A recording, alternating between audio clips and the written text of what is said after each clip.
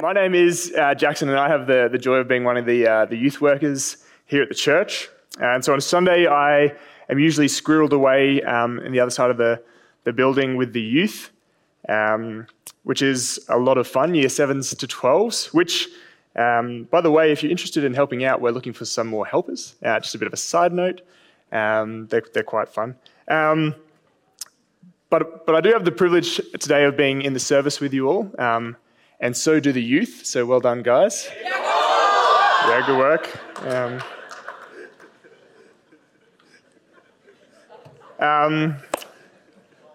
And so we get to all discuss together what it means to resolve with respect to our money.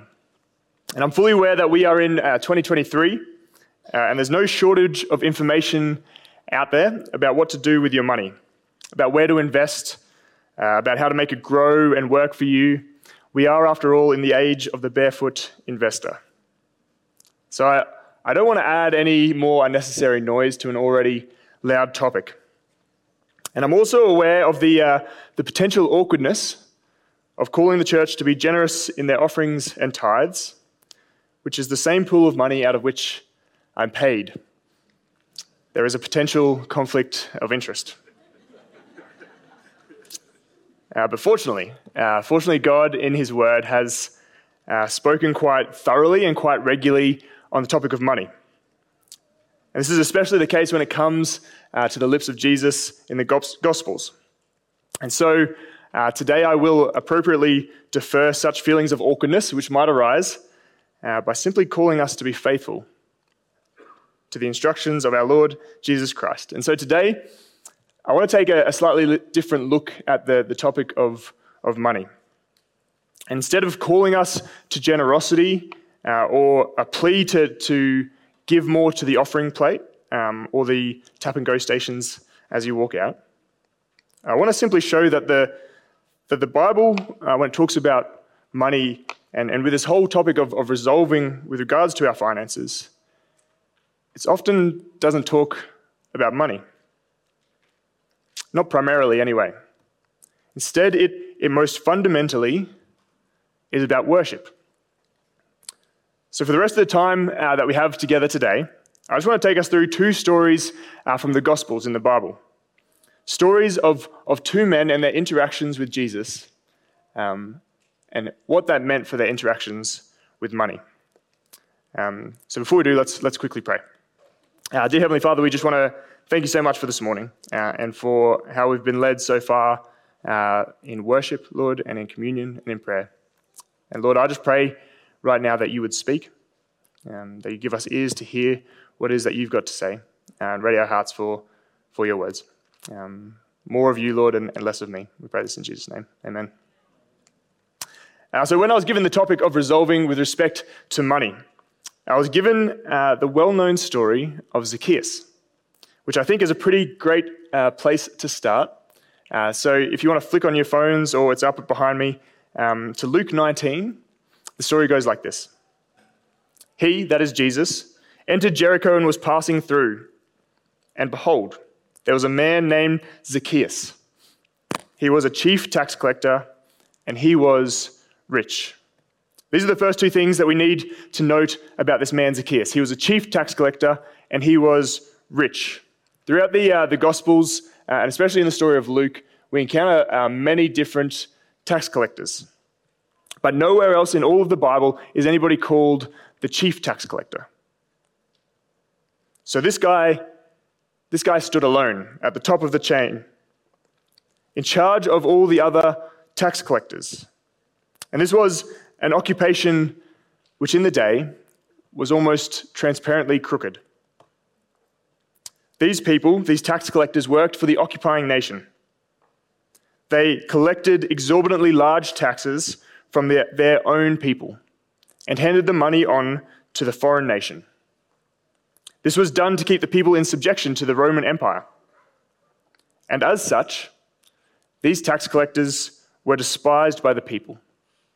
They were turncoats, deserters, working for the enemy, complicit in the oppression of the people of God, And even worse, they were complicit in Rome's opposition to God's sovereign rule of his people.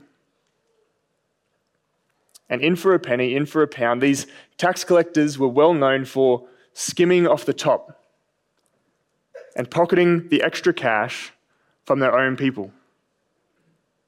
So one did not become a tax collector to gain friends, but because it was incredibly lucrative. And Zacchaeus, the chief tax collector, well, this man was at the top of the rung. Think of Al Pacino in Godfather, or somebody equally powerful. He was powerful. He was despised. He was crooked, and he was incredibly wealthy. Verse 3, and he was seeking to see who Jesus was. Here is the third thing that we notice about Zacchaeus. Despite his wealth and his power and the comfort that these things would have afforded, there was something in him that wasn't completely satisfied. There was something still a little bit off, that all of his riches and all of his power could not seem to fix. There was a spiritual hunger, which sent him searching to see if this Jesus could be the one to fill it. And it was this desire that sent this powerful, wealthy man up a tree, unfazed by the shame that would bring him. Any self-respecting in that day would not climb a tree. That was for children. But this Zacchaeus, he needed to see who Jesus was. So he ran ahead and climbed up a sycamore tree to see Jesus, for he was about to pass this way. And when Jesus came to the place, he looked up and he said to him, Zacchaeus, hurry and come down, for I must stay at your house today. So he hurried down and received him. He hurried, and came down and received him joyfully. Out of everyone in the crowd, all the other people who, let's face it, were probably more respectable, more moral, and a bit taller, Jesus forgoes all the others and comes and he looks up at Zacchaeus and chooses to come to his house. The tax collector, for goodness sake. What right did he have to be with Jesus, let alone have Jesus stay at his house, to be treated as equals with kinship, and respect? This was outrageous, inconceivable. And it's so very important that we don't miss what just happened. The whole interaction, everything that's happened here, even the invite back to Zacchaeus' house, it's all initiated by Jesus. Jesus walks up to Zacchaeus. Jesus invites himself in. And all that's left for Zacchaeus to do is accept the invite, respond. And it's important to note that, because that is always the way that it works with Christianity. It is always initiated by Jesus. It is always him graciously stepping out towards us, choosing us, not waiting for us to be cleaned up or good enough, but in the midst of our mess, in the midst of our sin, when we are up a tree and full of shame, he steps towards us first. And all that is left for us to do is accept. Romans 5 says this, while we were still weak, at the right time, Christ died for the ungodly. For one will scarcely die for a righteous person, though perhaps for a good person one would dare even to die. But God shows his love for us in that while we were still sinners, Christ died for us. Whilst we were still weak, whilst we were still sinners, God loved us and Christ died for us. This is the crux of the gospel. In this short interaction, in these few lines with Zacchaeus, the gospel is summed up. We were powerless, and Christ moved towards us first. Verse 7 goes on. And when they saw it, they grumbled, that is the crowd. He has gone to be the guest of a man who is a sinner. And Zacchaeus stood And he said to the Lord, "Behold, Lord, the half of my goods I give to the poor. And if I have defrauded anyone of anything, I restore it fourfold." And Jesus said to him, "Today salvation has come to this house, since he also is a son of Abraham. For the Son of Man has come to seek and to save the lost." And so we finally come to this moment where Zacchaeus generously gives half of his goods and then fourfold anything that he's taken from somebody. And those of us who have heard this story a bit, we say, yes, of course. He was doing wrong, so righted his wrongs, gave away his money. He became the good guy at last. Good work, Zacchaeus. But if we follow the sequence of events that we've just walked through together, it can seem a bit confusing. There's no talk of money. There's no sermon from Jesus about Zacchaeus' wealth. There's no instruction for him to give to the poor. There's no conviction of sin. In fact, there doesn't seem to be much of a link at all. Zacchaeus meets Jesus, or Jesus meets Zacchaeus. Zacchaeus climbs down the tree, declares that he'll give everything away, and then Jesus says, "Salvation has come to you." But what's prompted this? What led to this sequence? And what's the link between the giving and the salvation? Because it would be easy to read this down the page and see it as a causal relationship. Zacchaeus did this, so Jesus did that. Which would almost go on to imply that Zacchaeus was in some way able to merit the gift of salvation. And I just want to say in the most emphatic way, no to that. That is absolutely not what this passage is saying. Salvation cannot be brought. It is from the Lord alone. It is through faith in Jesus Christ and not through works, so that no one is able to boast. That's Ephesians 2, 8-9. So the reading that Zacchaeus is giving some way and in somehow merited salvation can absolutely not be the case. So what then is happening here? Well, I would suggest that it is a matter of worship. And to help make that point, I want to talk about a different story from the Gospels. So we'll leave Zacchaeus there for the moment. We'll come back to him. And instead, we're going to meet the rich young ruler. In Mark 10, we encounter this story of a young man, a rich man. And he's called the rich young ruler in the book of Mark, I think, or Luke, I can't remember. And this story will allow us to compare some stuff with Zacchaeus. And so we'll start in verse 17. And he, that is Jesus, was setting out on his journey. And a man ran up and knelt before him and asked, "Good teacher, what must I do to inherit eternal life?" So first thing we note is this guy already looks much better than Zacchaeus. This guy literally runs to Jesus. And he throws himself down before Jesus. Even his question seems quite religious and well thought through. Jesus said to him, "Why do you call me good? No one is good except God," which is a very Jesus answer, and I don't know what to make of it, so we'll move on. Verse 19, you know the commandments. Do not murder, do not commit adultery, do not steal, do not bear false witness, do not defraud, honor your father and mother.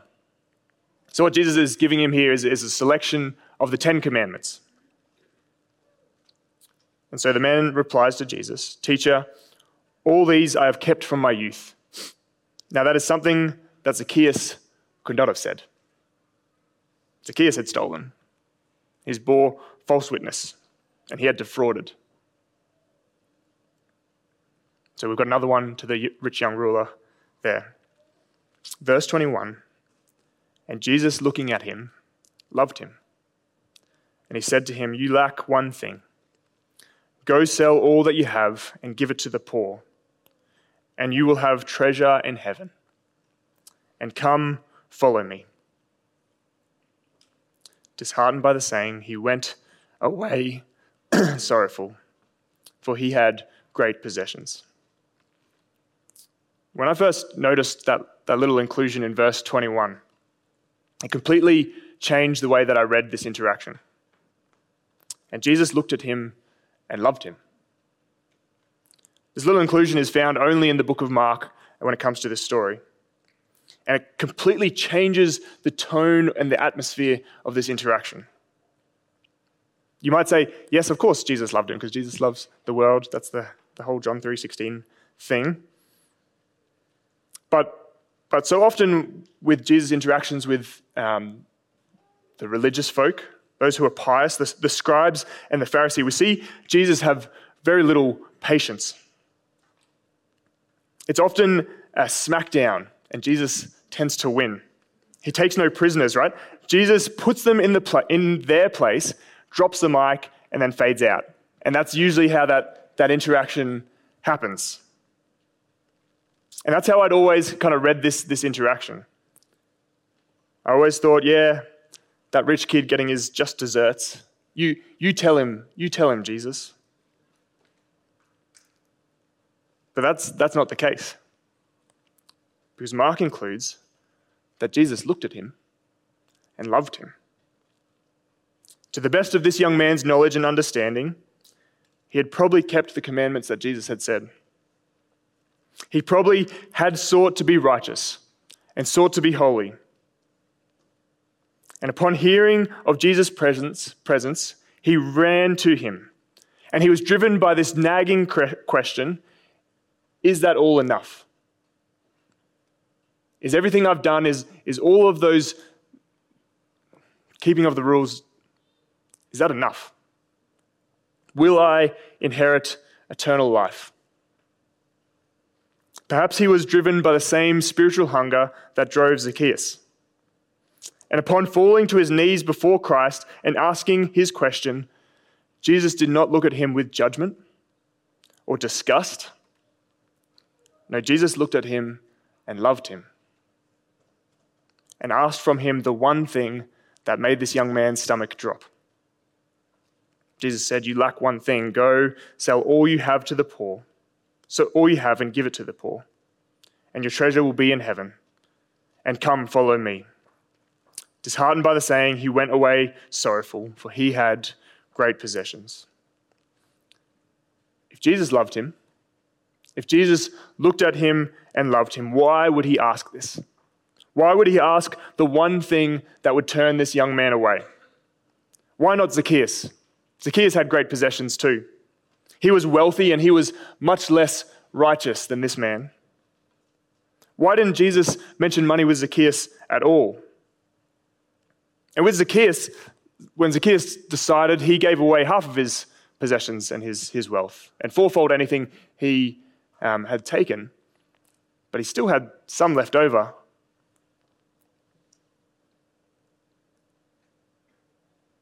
Jesus didn't ask him to give it all away. But with this guy, the guy who ran to him, who bowed before him, who sought to keep the law and keep unstained, why did Jesus ask him to give it all away? It's because Jesus, he knew better than we do. And he was not asking in order to condemn, but to seek to point something out in love. And in kindness, he was showing this young man what he missed. And as I keep saying, it all comes down to worship. The Bible talks an awful lot about idols and idolatry, bowing down to carved images made by men, trading in worship of the one true God for gods made out of human hands, or from human hands. And when we read of this idolatry in the Bible, we often don't think that this is a problem for us. However, in his book, Counterfeit Gods, Timothy Keller, he writes that idolatry is alive and rampant. Keller argues that an idol is something which is more important to us than God. Anything which so absorbs our heart and our imagination that we believe to attain it will give us meaning, significance, security, safety, and fulfillment. To gain this thing will give us security, safety, meaning, fulfillment. And worse, to lose it would leave us utterly despondent. Life would no longer be worth living. Keller argues that an idol, a counterfeit God, is almost never a bad thing as we might assume. But it is more often than not a good thing, which we turn into the ultimate thing. And he writes that our hearts are idol factories. We set up, and equipped to pump out false gods for us to worship, ready to turn good things, created things, into the ultimate thing. Career, relationship, material possessions, and family can all take this central position of significance, can all become things that we look to for meaning, status, safety, and significance. They can become the things that we look to satisfy the deepest needs and hopes of our lives. And Keller writes that there are many ways to describe that kind of relationship, but perhaps the best one is worship. It's worship. Whether we realize it or not, we all worship something. We all look to something to give us significance, look to something for hope and for joy. And writing in the wake of the 2007-2008 global financial crisis, Keller posits that money and greed can be the most insidious and the most difficult to identify idols of our lives. So many Western writers and thinkers have identified that our culture is a culture of greed, one in which economic gain and financial security are king. There are thousands of podcasts out there telling us where to put our money, how best to invest to maximize return. It's a culture where every kid on the bus can tell me how much Ronaldo earns and which brands sponsor him. Or they tell me how great it would be to be an influencer, getting rich by posting videos. Our culture is saturated with the talk of money. And when people hear that I work for the church, they ask, "Oh, how do you get paid?" And I tell them I don't know. But that's often the first question I get asked.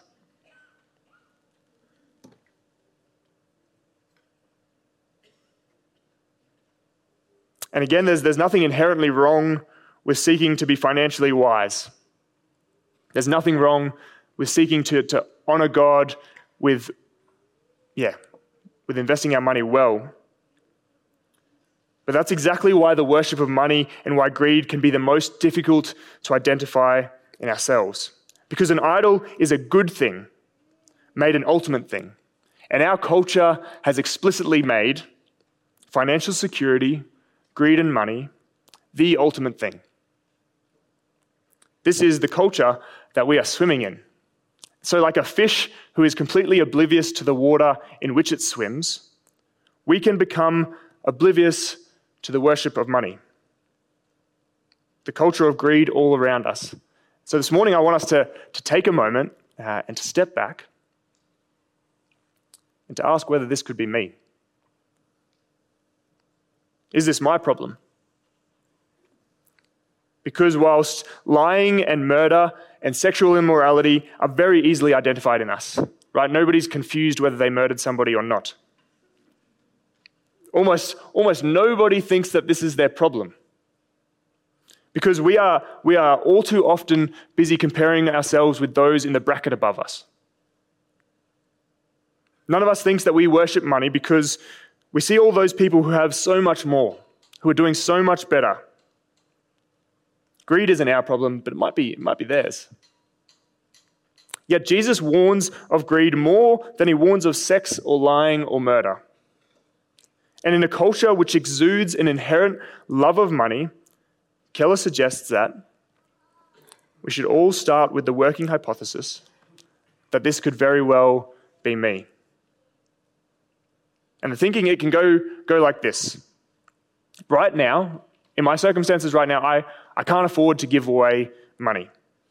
Because I've got bills to pay, and I've got to create a little bit of a buffer in my finances. I need to save up to buy a house, to pay off a wedding. What if I get injured and I can't work? How will I provide for myself or my family? What if I want to have kids one day? What if I want to send my kids to a really good school? What if my parents get sick and I have to support them? And the thing about that list is these are all very good and legitimate things. Can I just affirm that? They are good and legitimate things. But this is why it is the very risk. Because in seeking to do what is good and right, money can slowly and subtly move into the central position of our hearts and our minds, from a good thing into the ultimate thing, to the thing that will give us security, safety, and meaning. So Keller again says this: money is one of the most common counterfeit gods. When it takes hold of your heart, it blinds you to what is happening. It controls you through your anxieties and your lusts, and it brings you to put it ahead of all other things. It controls you through your anxieties and your lusts, and it brings you to put it ahead of family, to put it in front of friends, and in the place of God. And this is why I think we need to take this so seriously, because Jesus agrees in Luke 16. He says, "No servant can serve two masters, for he will either hate one and love the other. He will be devoted to one and despise the other. You cannot serve God and money." You cannot. You cannot serve God and money, because to worship money is to give yourself over to it instead of to God. And that is not a trade I want to make. If we look back at the rich young ruler, sincerely seeking God, but when he is told that it would cost him his vast possessions and money, cost him the security and the comfort that those things afforded him, he simply walks away, filled with great sorrow. How would you respond if Jesus asked that of you? I would struggle. Jesus doesn't leave it there. He says to his disciples how difficult it will be for those who have wealth to enter the kingdom of God. In 25, it is easier for a camel to go through the eye of a needle than for a rich person to enter the kingdom of God. Why? Well, it's because they put their trust, their hope, their adoration in the worship of money instead of in God. And ultimately, that will be the wrong decision. And before we brush it off, we're starting with the assumption that this could be us. And so we ask, like the disciples did in that next little paragraph, which I haven't got up behind me, but we ask, who then can be saved? And that's a good question. C.S. Lewis said this: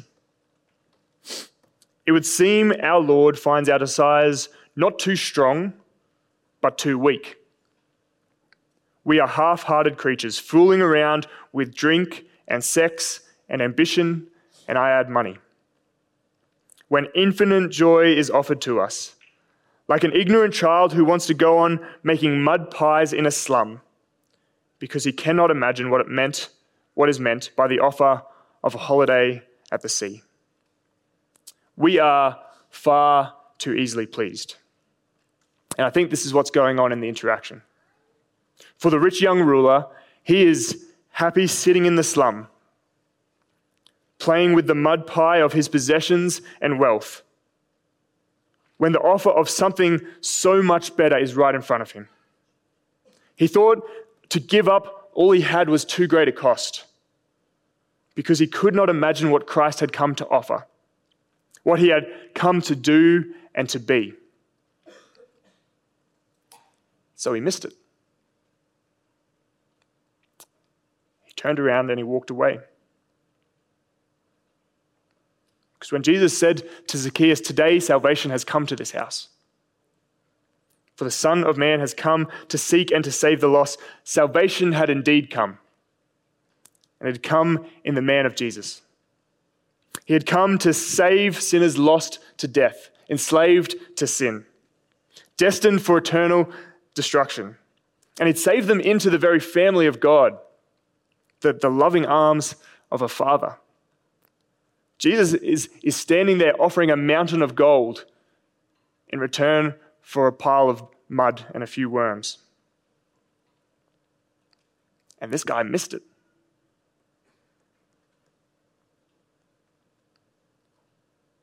Because what Zacchaeus and the rich young ruler had hoped for but were unable to find in their wealth.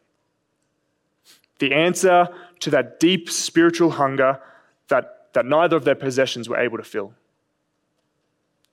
The answer to that gnawing sense of not measuring up, of not being good enough, of the guilt and the shame of their sins, which was unable to be erased by all of their righteousness, their good deeds, their achievements, and their worldly power. The answer to all of that was standing in front of them. And he was offering himself completely. If they would just stop worshipping themselves, their money, and the false security that it offered. If they would just follow him. This Jesus who weeks later would hang on a cross in their place. Who would pay the price of their sin. Who would set them free and bring them home if only they would lay down their love of money. If only they would follow him. So this is the difference between the two men in our stories.